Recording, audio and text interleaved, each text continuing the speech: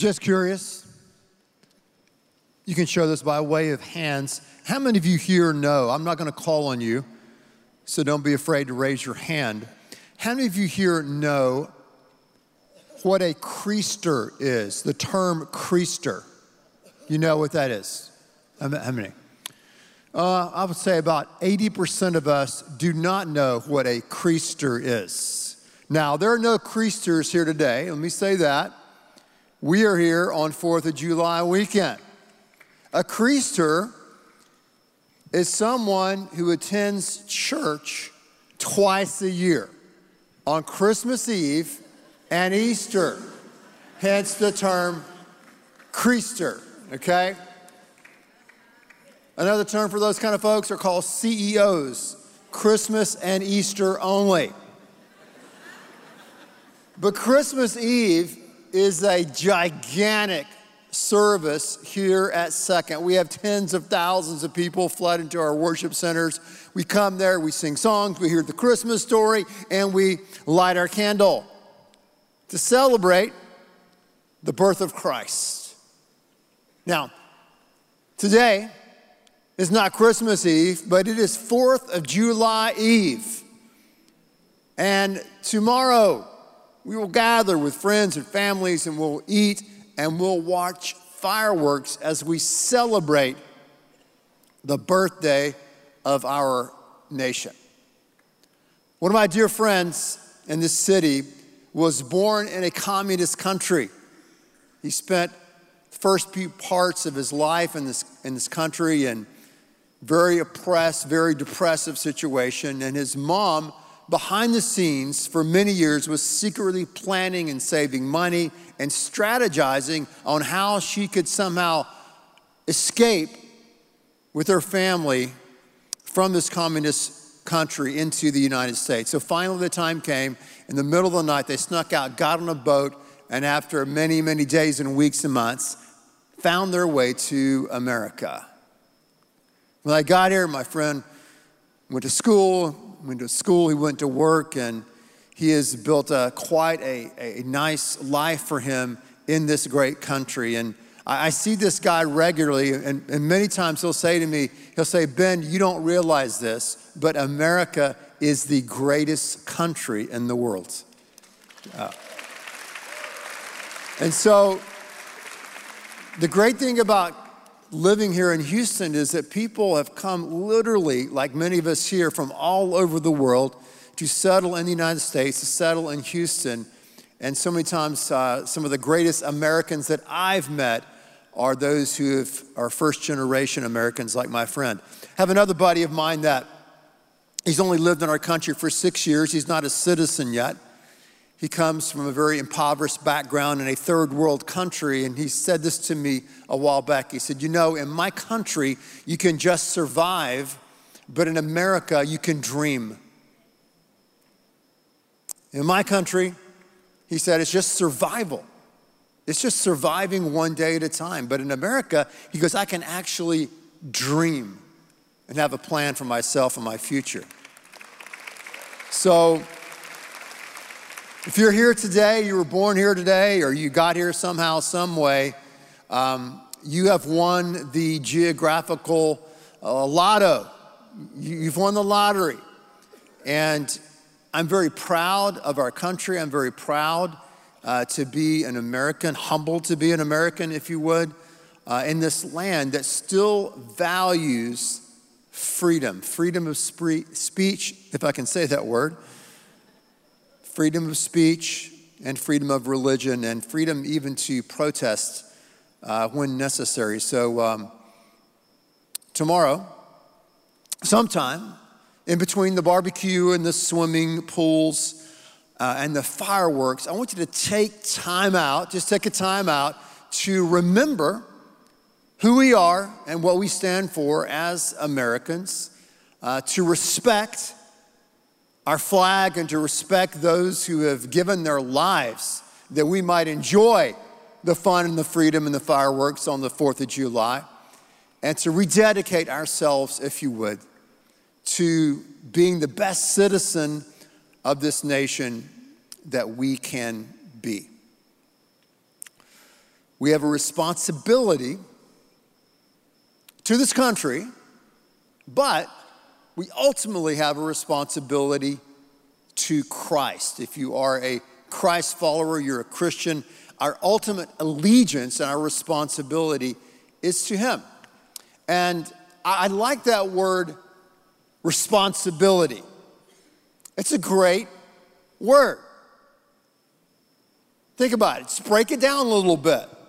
You have response, is at the first part of this word, and ability is at the second half. So responsibility is all about our ability to respond. Get it? Yeah, so God has given us this ability to respond because there's so many things in our life, so many things, so many circumstances, so much that happens to us in our life is out of our control. Life deals certain cards to you and certain cards to me, and we've got to play the hand that we have. So no matter where you are today, no matter what's going on in your world and what's going on in your life, you have response ability, the ability to respond to God in this moment, in this time in your life. Christ told a lot of stories. When He was here on earth, He told a lot of stories and He asked a lot of questions.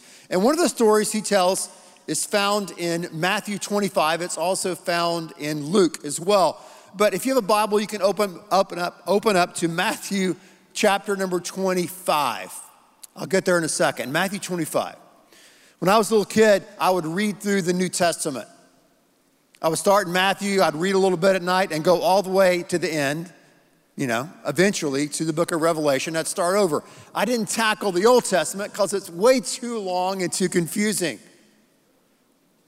But I can remember as I made my way through the New Testament using the Living Bible translation, getting to Matthew 24 and Matthew 25. And thinking to myself, wow, how can I do that? Man, that is an incredible challenge. That is a load of responsibility that God is placing upon my shoulders. And one of those is found in that story in Matthew 25, where Jesus talks about the guy who was a businessman. He had these 3 servants or employees, and he gave each one of them amount of money. He gave one man $5,000, another man $2,000, another man $1,000. He said, hey, I'm going out of town on a business trip. I want you to invest my money when I'm gone. Do something with it. Months pass, the guy comes back, he brings in his 3 servants. He said, okay, first guy, I gave you $5,000. What did you do with it? He said, I doubled it. Here's 10. Second guy, I gave you $2,000. What'd you do? I doubled my money too. Here's $4,000. Then he comes to the last guy that he gave $1,000 to and said, I gave you $1,000. What did you do with it? And he said, listen, I was afraid. I know you're a tough guy, you're a tough boss, and I didn't want to lose your money, so I buried the $1,000 in the ground. It's safe and secure, and now I give it back to you. Sorry about the mud on some of the Benjamins, but here it is. Here it is. So what do you think this boss, this business owner is going to say to this guy who merely saved $1,000? Look at verse 26 in Matthew 25. His master replied, wicked man. This is Jesus talking here. It should be red letters if you have that in your Bible. Wicked man, lazy slave, since you knew I would demand your profit, you should have at least put my money into the bank so I would have some interest. Take the money from this man and give it to the man with $10,000. For the man who uses well what he is given shall be given more, and he shall have abundance. But from the man who is unfaithful. Even what little responsibility he has shall be taken from him. Throw this useless servant out into the outer darkness, where there shall be weeping and gnashing of teeth. Have a nice day.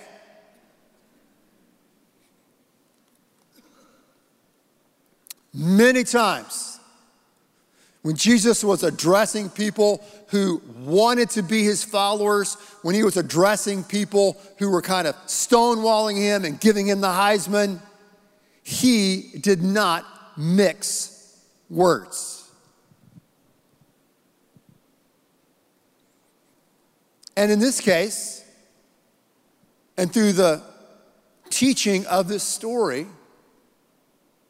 he calls all of us to take extreme ownership of our lives.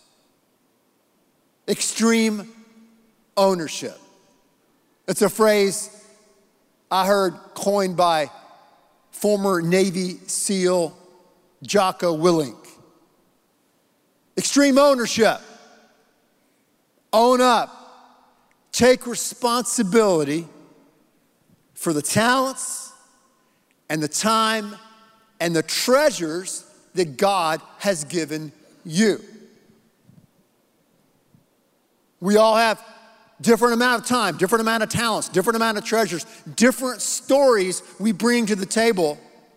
But as we bring those to the table, as we put them before God, God wants us to be responsible. He's given us the ability to respond to his grace, to respond to his word. And he wants us to take extreme ownership of our lives.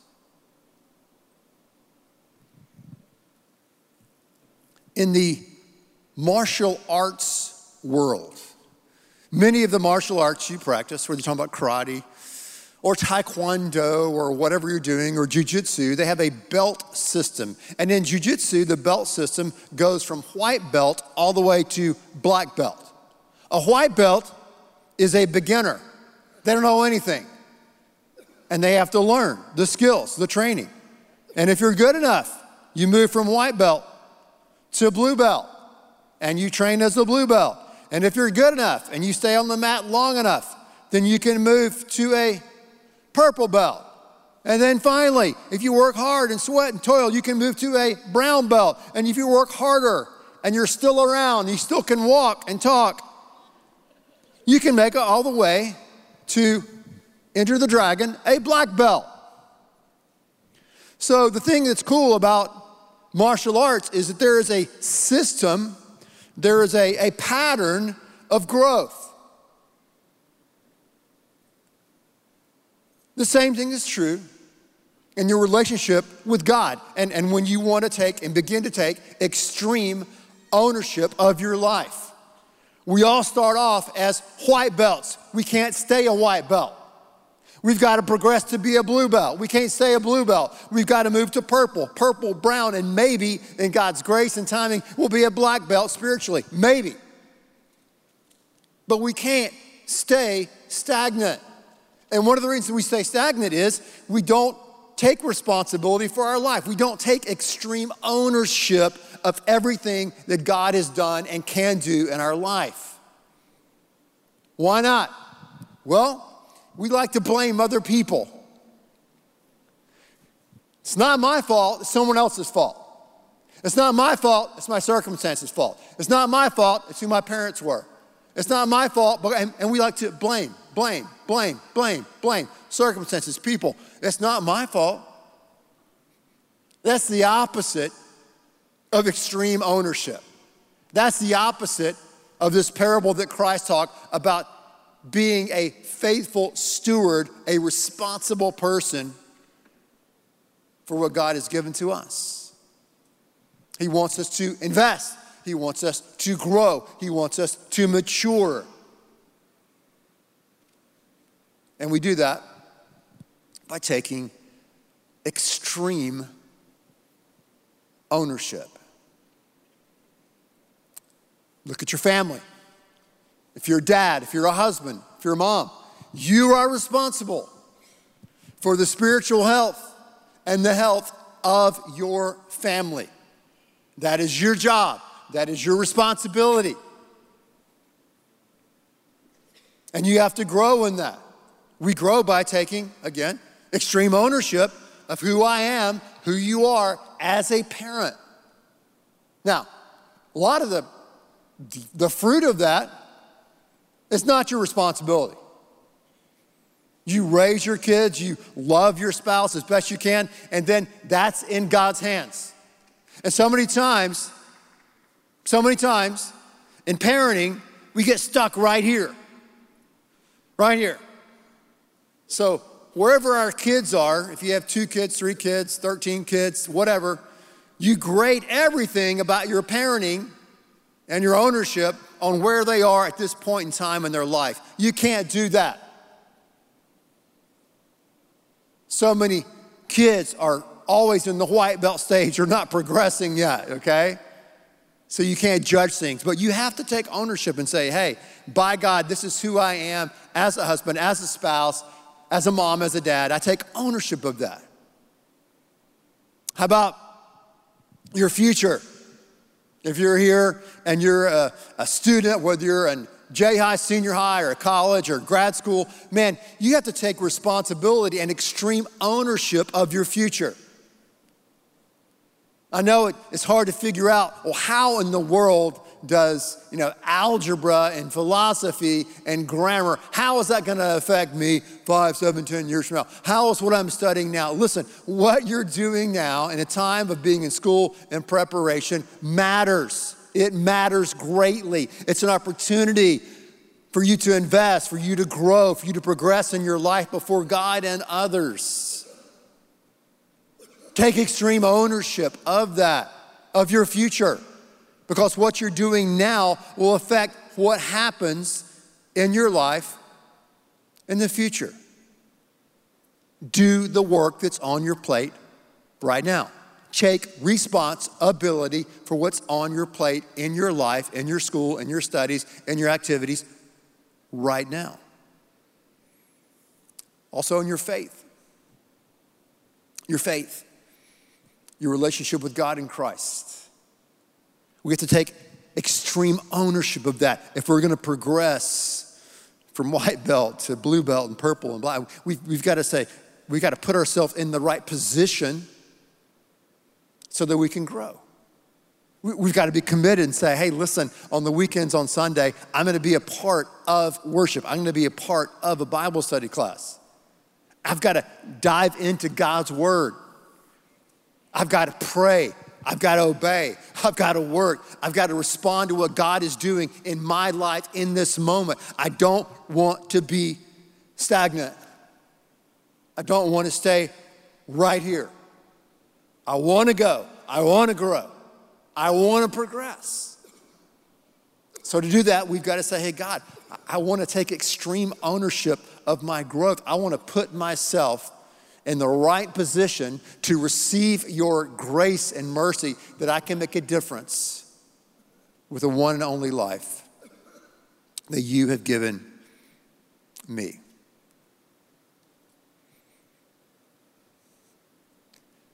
Extreme ownership.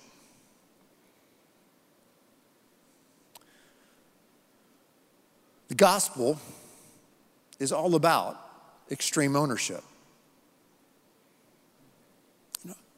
God just doesn't say, he doesn't shout at us down, from the upper balconies of heaven, take extreme ownership, or else. What does he do? God enters into our world. He sends his son. Christ takes extreme ownership for us. We're made in his image. Christ goes to the cross. He takes our failures, our mistakes, our guilt, our shame upon himself. He takes extreme ownership on the cross for us. that we can be forgiven, that we can be reconciled to God, that we can be in relationship with him, and that we can begin to take ownership for our lives in the various areas and places that we find ourselves in this journey called life. God takes extreme ownership of us. He gives us mercy and grace and forgiveness and opportunity. He gives us his Spirit. He gives us his church, his community where we can do life together. And he promises to never leave us or forsake us. He's with us to the very end. So that's good news. Good news. The message today, the challenge today from God's word is not go pull yourself up by the bootstraps, right? That's not it. The message is to look at yourself in the mirror and say, God, help me by your grace and mercy to take extreme ownership for my life. By your power, by your mercy, by your help, I want to grow. I don't want to stay stagnant. I want to respond. Thank you for giving me the ability to respond to you in this moment where I live. Are you taking extreme ownership of your life before him?